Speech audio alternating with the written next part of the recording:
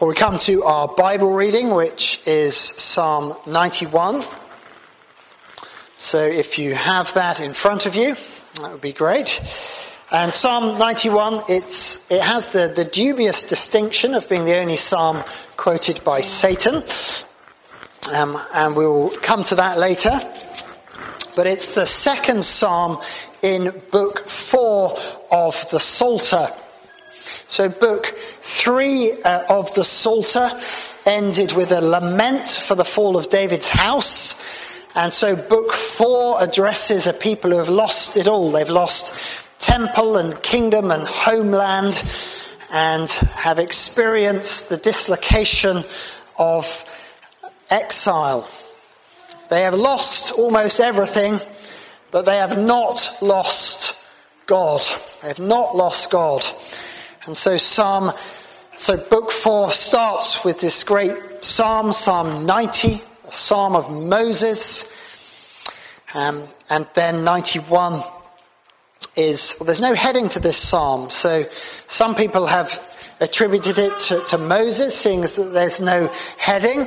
That's the ancient sort of Jewish tradition, and there are different connections between 90 and 91. There's a wilderness setting to Psalm 91 and various connections. Some have attributed it to David. So in the Greek version of the Old Testament, the Septuagint, it's attributed to David because some of the expressions as we go through sound very Davidic. They sound like book 1 of the Psalms. So we're not really sure who it's by. So let me read this wonderful psalm. He who dwells in the shelter of the Most High will abide in the shadow of the Almighty. I will say to the Lord, my refuge and my fortress, my God in whom I trust. For he will deliver you from the snare of the fowler and from the deadly pestilence. He will cover you with his pinions, and under his wings you will find refuge. His faithfulness is a shield and buckler. You will not fear the terror of the night, nor the arrow that flies by day, nor the pestilence that stalks in darkness, nor the destruction that wastes at noonday. 1,000 may fall at your side, 10,000 at your right hand, but it will not come near you. You will only look with your eyes and see the recompense of the wicked. Because you have made the Lord your dwelling place, the Most High, who is my refuge, no evil shall be allowed to befall you, no plague come near your tent. For he will command his angels concerning you to guard you in all your ways. On their hands they will bear you up, lest you strike your foot against a stone. You will tread on the lion and the adder, the young lion and serpent you will trample underfoot. Because he holds fast to me in love, I will deliver him.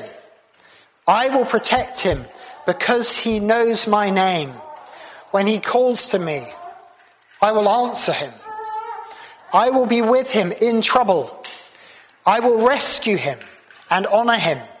With long life, I will satisfy him and show him my salvation.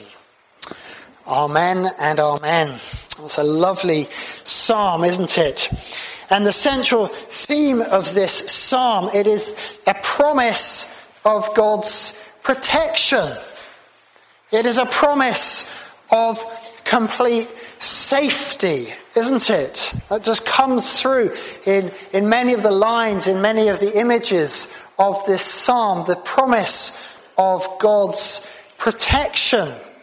And so it speaks to just a very human need, isn't it? It's one of Maslow's hierarchy of needs, isn't it? Once you've sort of got your food and shelter sorted out, our need of safety and shelter. And if we feel unsafe, we have feelings of fear and anxiety that crowd in upon us. And so let me ask you this morning, what are you fearful about? What are you scared of? And you might answer, well, many things. Don't ask. Many fears and anxieties, they crowd in upon us, don't they? They crowd in. It's easy in a way to sing, I trust in you, and unafraid to go on. But I wonder if that describes your Christian life, whether you are walking through the troubles and difficulties and challenges of this life unafraid, or whether you are at times gripped with fear about what will happen to you, gripped with fear over what will happen to your children, gripped with fear about living in modern Britain, in our day and in our age and in our generation. This would have been a good sermon text for the pandemic, it strikes me. It wasn't one I preached back then. But that was a time when, as a nation, we went through deep, deep fear. And many people in the Church of Jesus Christ walked through that time with deep, deep fear. Well, this is a psalm which speaks of the safety that we have in Christ. But what are we to make of it? What are we to make of this psalm? So many people take this psalm and use it in a sort of superstitious sense. It's one of the psalms that we sort of like. You sometimes see this one up on posters on the wall, and it's, the safety. And if we've got this psalm, that we will just be safe through this life, and it's sort of, we can use it in a superstitious or talismanic sort of sense. And if you know your Bibles, you'll know that Israel of old often had a sort of a superstitious sense of safety when there was no real safety. So you might remember the Israelites' view of when they had the ark at the beginning of 1 Samuel. They thought, as long as we have the ark, Israel are going to be safe from their enemies, safe from the Philistines. Do you remember what happened? They got thumped, didn't they, by the Philistines. They were not safe. Or later on, when it came to the book of Jeremiah, they thought, as long as we've got the temple of the Lord, we will be safe from the invading armies. The temple of the Lord, we're going to be safe from all this destruction and trouble. And they were not safe in that sense. And we can sort of use this psalm in a rather superstitious sense. Or then we can just think, well, it's just not true, is it? So that Christians do go through difficulty and trouble and are not guarded in all their ways and are not borne up. So we just set it to one side. So we need to come to a mature view of this part of Scripture. We need to come to a mature view of this psalm, that we can be strengthened and nourished by this part of Scripture. So what I want to do, I'm not going to go through this psalm verse by verse. That is my ordinary practice. I want to try to take mainly going to look at verse 4, one of these great images of the Psalms, and then attempt to do a sort of whole Bible view of it a bit more, and look at a sort of a Christological, or see how it's fulfilled for us in the Lord Jesus Christ. So, but we will start at the beginning and see how we get on. So, it says, he who dwells in the shelter of the Most High will abide in the shadow of the Almighty. So if you are in someone's shadow, you are right by them, aren't you? You're in their shelter. But do you notice verse 2, how the psalmist is expressing just personal trust in the Lord? I will say to the Lord, my refuge and my fortress, my God in whom I trust. And this is one of these expressions, very like King David in book 1 of the Psalms, who was very frequently in the midst of great difficulty and great trouble was calling out to God, saying, I trust in you, my God in whom I trust. This is about a personal trust in God for the people of God. Verse 3, he will deliver you, it's a promise of deliverance. He will deliver you from the snare of the fowler. Here the believer or the people of God are pictured as vulnerable, like a vulnerable bird hopping along, vulnerable to traps and snares and difficulties.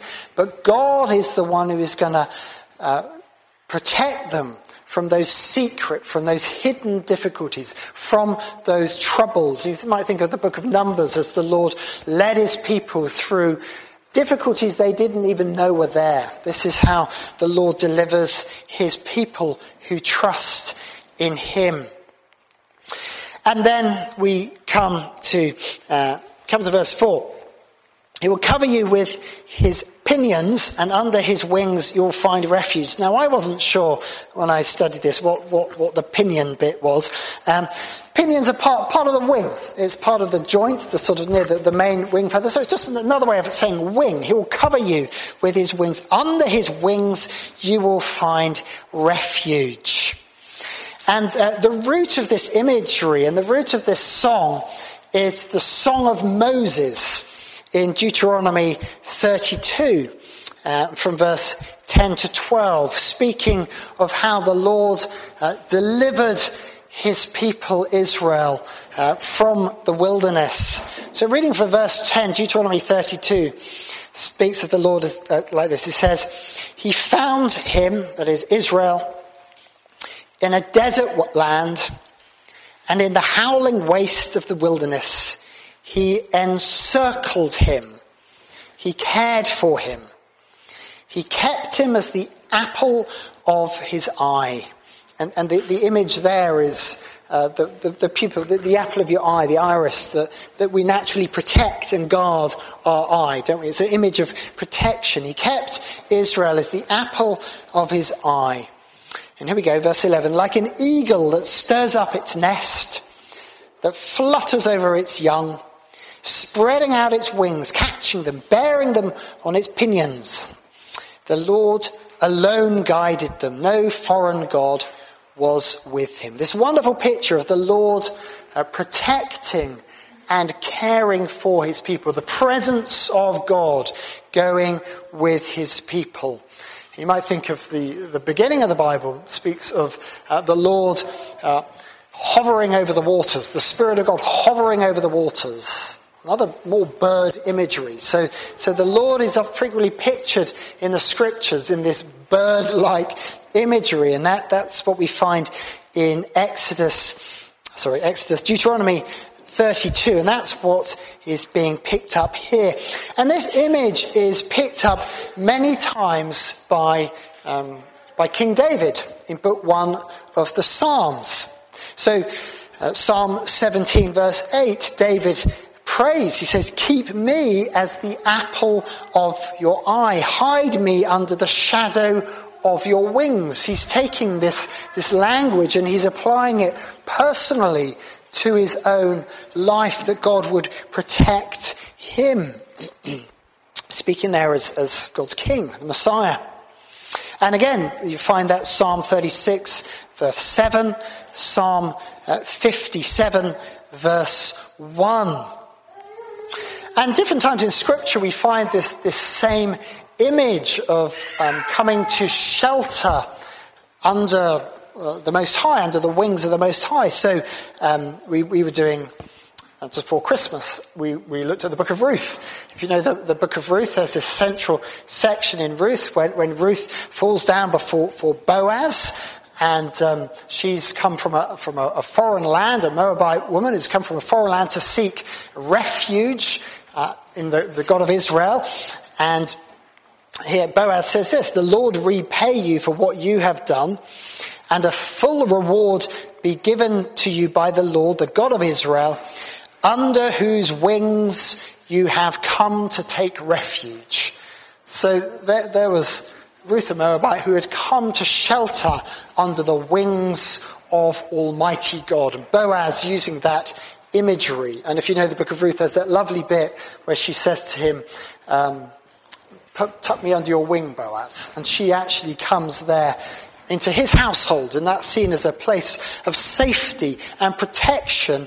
And in that community, in the dark days of the judges, when there was great evil all around them. But so you see this imagery used as coming under the shelter of God's wings, coming under his protection.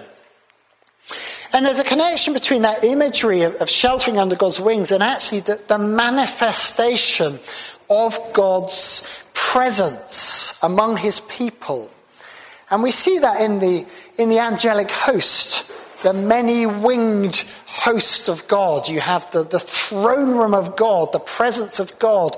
We're given these images of a many-winged angels. Think of the book of Ezekiel. And this is depicted in the tabernacle and in the temple. The holy place in the tabernacle, there are many images of guarding angels, angelic beings. Or think of the Ark of the Covenant. There are these winged angels who stretch out their wings. So to be in the place of the presence of God is to be in a place where you are guarded and protected. Now, when I've thought of this before, you remember sort of Genesis 3 when Adam is cast from the presence of God, and you have the cherubim are guarding the way back to the presence of God. So you have those angelic beings, and they are guarding the entrance to the presence of God, to Eden, the throne room of God. And they sort of function there like angelic bouncers, bouncers in front of a club. You cannot come in, you can't get through into the throne room of God. But David, as he's thinking about being in the presence of God, he's inside the temple, and he's now surrounded by angels. They are guarding him from difficulty, from trouble, from danger. And so David in Psalm 61:4 prays to the Lord like this. He says, "Let me dwell in your tent forever, your tabernacle forever. Let me take refuge in the shelter of your wings." So for David, as he thought about being in the presence of the living God, he just had this sort of mental image of spiritual realities, that he was actually surrounded by the heavenly host, completely safe from his enemies. And when he was faced trouble and difficulty, he would seek the presence of God and seek to know that he was in a safe place in God's presence. So this is the imagery used in this psalm of God's protecting hand for his people. And so, verse 5, being protected by God, you will not fear the terror of the night, nor the arrow that flies by day, nor the pestilence, nor the destruction. The Lord is promising to completely surround his people such that they do not need to fear. The point is not that there is no trouble, no terror, no arrows that fly by day, no pestilence, no destruction, but that the Lord will shelter his people in the midst of all these dangers and afflictions and troubles. So verse 7 to 10 again speak of the Lord's protection. 1,000 falling at your side, 10,000 at the left side. You will only look with your eyes and see the recompense of the wicked. No evil shall be allowed to befall you. No plague come near your tent. Here, God's protection from God's people from the plague which is at that time destroying God's enemies. You might think here of the events of the Exodus, where various plagues fell on Egypt, but God's people who trusted in him, in the midst of that, were kept safe, were sheltered. And God's people needed to continue to trust in him and not trust in a foreign god, or not move outside of God's protection. So these things really then come to speak of ultimate realities, us needing to find eternal safety in the shadow of God's wings from eternal judgment and wrath. So the psalm gives this wonderful promise of protection for the Lord's people, for his covenant people, and encouragement for us to trust in him. But we need to see how these things are fulfilled in the Lord Jesus Christ, in the Son of God, in great David's greater Son. And so you might like to turn up Luke's Gospel. Actually, Luke chapter 4 is where we see this in Luke's Gospel, in the temptation narrative.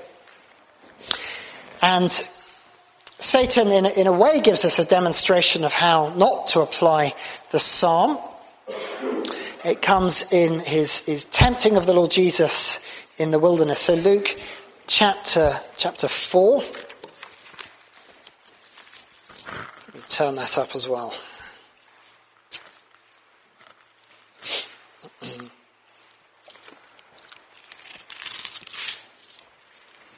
So Jesus, full of the Spirit, returns from the Jordan. He's led by the Spirit into the wilderness. He's tempted by the devil. And it's from verse 9.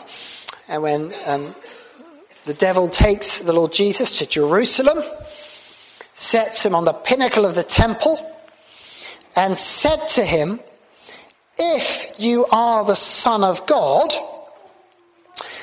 throw yourself down from here, for it is written, he will command his angels concerning you to guard you, and on their hands they will bear you up, lest you strike your foot against a stone."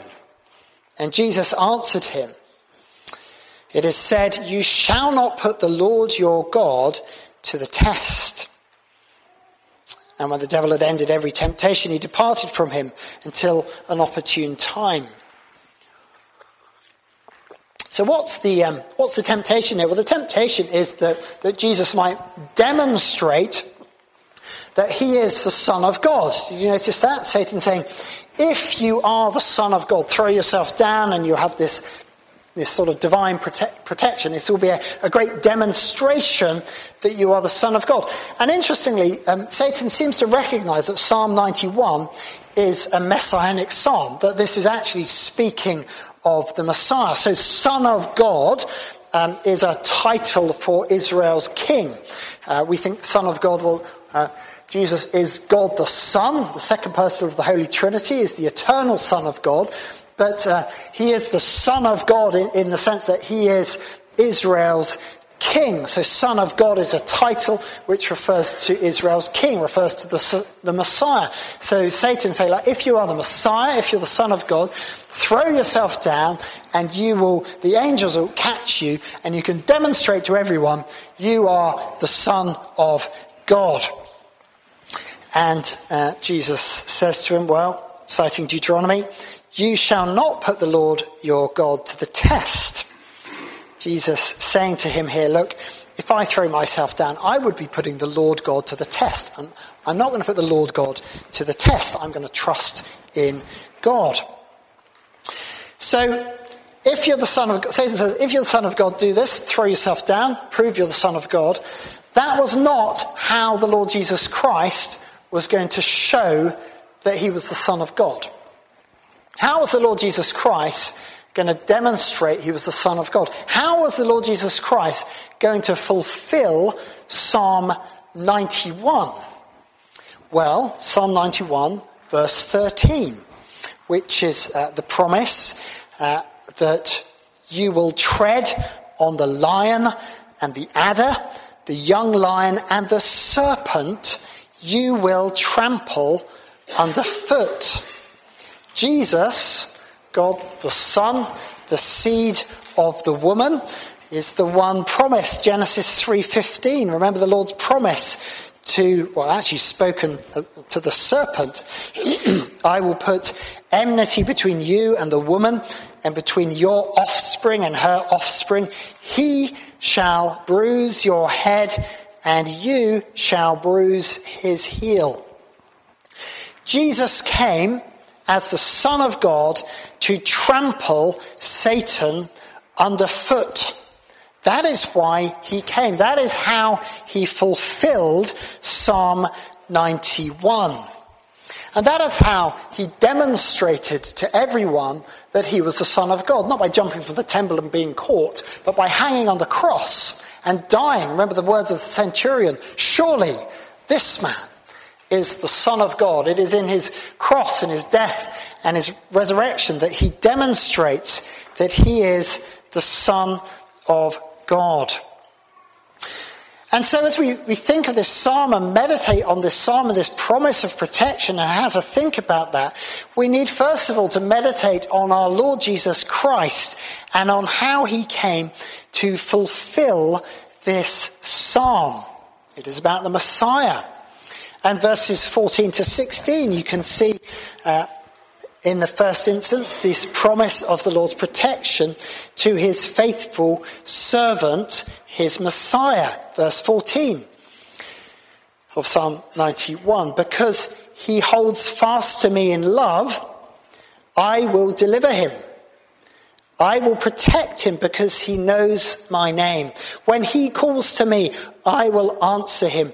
I will be with him in trouble. I will rescue him and honor him. With long life I will satisfy him and show him my salvation. Words first of all to the Son of God, the Messiah, who went down to deepest hell and then was raised up and was shown salvation. He was rescued, delivered from the darkest pit. These words wonderfully fulfilled in the Messiah. So we see these things as fulfilled in the Messiah, but yet Jesus is the one who calls a new people to him, a new Israel to him, that we might take shelter under his wings, that we might shelter as his disciples in Christ. So he expects his disciples to do that. So remember Jesus in the storm. There was this great storm that blew up on the lake, and there is the Lord Jesus. He feels perfectly secure and safe. He could be praying Psalm 91, couldn't you? In the eye of the storm, safe in the shadow of your wings. There is the Lord Jesus feeling perfectly secure as everything's raging around him. And there are his disciples, utterly fearful and in complete distress. And he's saying to them, look, come to me. Look, trust in me. Trust in me. And he uses this psalm later on as he speaks of them, and says in Luke, I can't remember which, chapter 9, verse 19, to his disciples, behold, I have given you authority to tread on serpents and scorpions and over the power of the enemy, and nothing shall hurt you. Nevertheless, do not rejoice in this, but rejoice that the spirits are subject to you. And so Jesus is saying that these verses are fulfilled not only in Christ, but in his people, in his disciples. And we see that again, I think, in his lament over Israel. So he said to Israel as he comes to Jerusalem, he says, how often I have longed to gather you unbelieving Israel, as a hen gathers her chicks under her wings, but you would not. Unbelieving Israel would not be gathered under the wings of the Lord Jesus, and yet that is what he invites his disciples to take shelter and to be gathered and to be safe in the shelter of his wings. But we think, well, what kind of safety is this? What kind of safety is it that we have in the Lord Jesus Christ? What kind of safety is it that we have as we are sent out into the world as his followers? And there's a verse which I find very striking in a passage in Luke 21, where Jesus he's charging his disciples really with what they are going to face as they go out as his witnesses into the world. So this is Luke 21, verse 10 onwards. Then Jesus said to them, nation will rise against nation, kingdom against kingdom. There'll be earthquakes in various places, famines, pestilences. There'll be terrors and great signs from heaven. But before all this, they will lay their hands on you and persecute you, delivering you up to the synagogues and prisons. And you will be brought before kings and governors for my name's sake. This will be your opportunity to bear witness. Settle it therefore in your minds, not to meditate beforehand how to answer. For I will give you a mouth and a wisdom which none of your adversaries will be able to withstand or contradict. Verse 16, you will be delivered up by parents and brothers and relatives and friends, and some of you they will put to death. You will be hated by all for my name's sake, but not a hair of your head will perish. By your endurance you will gain your lives. Did you get that contrast? Did you get that? Verse 16, they will put you to death. Verse 18, not a hair of your head will perish. Did you get that? They're going to kill you, but don't worry, you won't suffer any harm.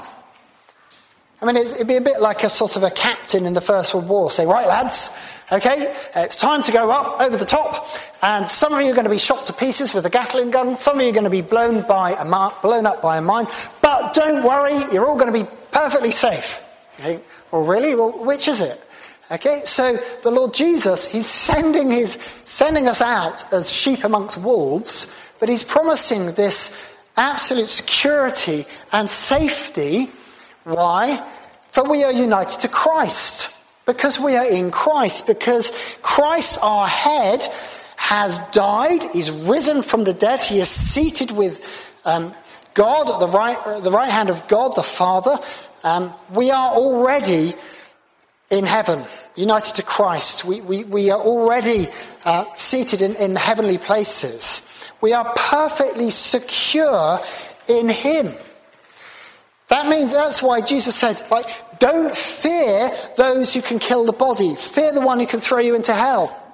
Do not fear anything in this life. If you are trusting in the Lord Jesus, what can you fear? Well, nothing ultimately. And this was the faith with which the martyrs had. This is why those early Christians could face death with courage. Could face down the powers and the authorities, those who had the power to put them to death. They could face that because they knew they were in the Lord Jesus Christ. That is the confidence with which we see the church of Jesus Christ going out into the world. And that is the confidence we need, isn't it? To know that in the midst of any trouble, he is completely sovereign over all the events of our lives. And we are safe in him, safe under the shadows of his wings. We will never face what our Lord and Saviour faced. He faced the wrath of God for us. We face the terror or the fear of death as a ditch we have to go through. It's the last enemy. It is an enemy. We might fear it, but we do not have to plunge into the depths as Christ did. He bore that for us so that we can face even our own earthly demise and decay, trusting in our Lord and Saviour, the Lord Jesus Christ. And we can tread on snakes and scorpions. It's interesting, this verse then comes at the end of the book of Romans. He says, you'll soon tread Satan under your feet. He was giving confidence to the church that in all their troubles, in all the difficulties they faced, that they did have the victory over every evil attack. So Christ will keep his people safe. So as you look ahead, you may be tempted to fear many things.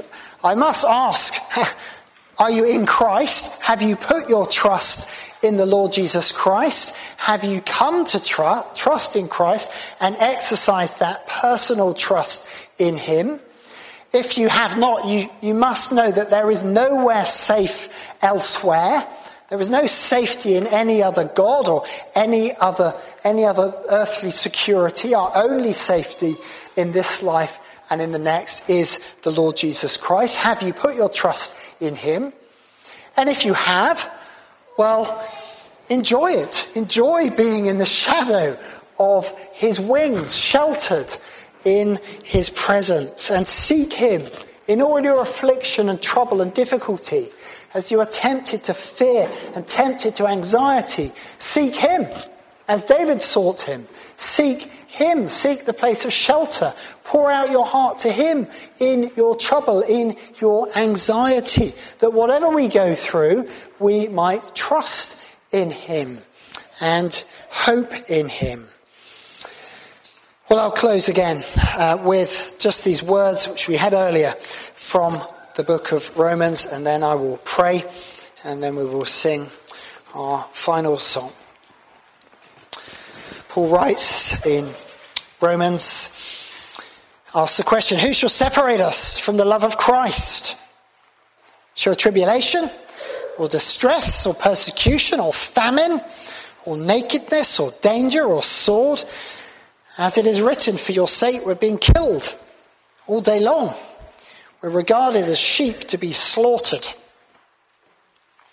No, in all these things we are more than conquerors through him who loved us. For I am sure that neither death, nor life, nor angels, nor rulers, nor things present, nor things to come, nor powers, nor height, nor depth, nor anything else in all creation will be able to separate us from the love of God in Christ Jesus our Lord. Amen. Amen. Let's pray. Heavenly Father, we praise you that we gather in the shelter of your wings, that we are in your holy presence, that we have access through Christ to be in your presence. And Father, I pray for my brothers and sisters here. Pray that any who are in the grip of fear and anxiety would be able to cast those fears on you and seek you as David sought you, as Christ sought you, that we might have repose and calm even through trouble and difficulty. Praise you that you keep us through the terrors even of our earthly demise and death, that you've provided for us, that in Christ is the resurrection of the dead and the hope of the life of the world to come. We do pray for our brothers and sisters around the world suffering persecution and difficulty and trial of many kinds, that you might bring them your comfort and your help. And we ask these things in Jesus' name. Amen.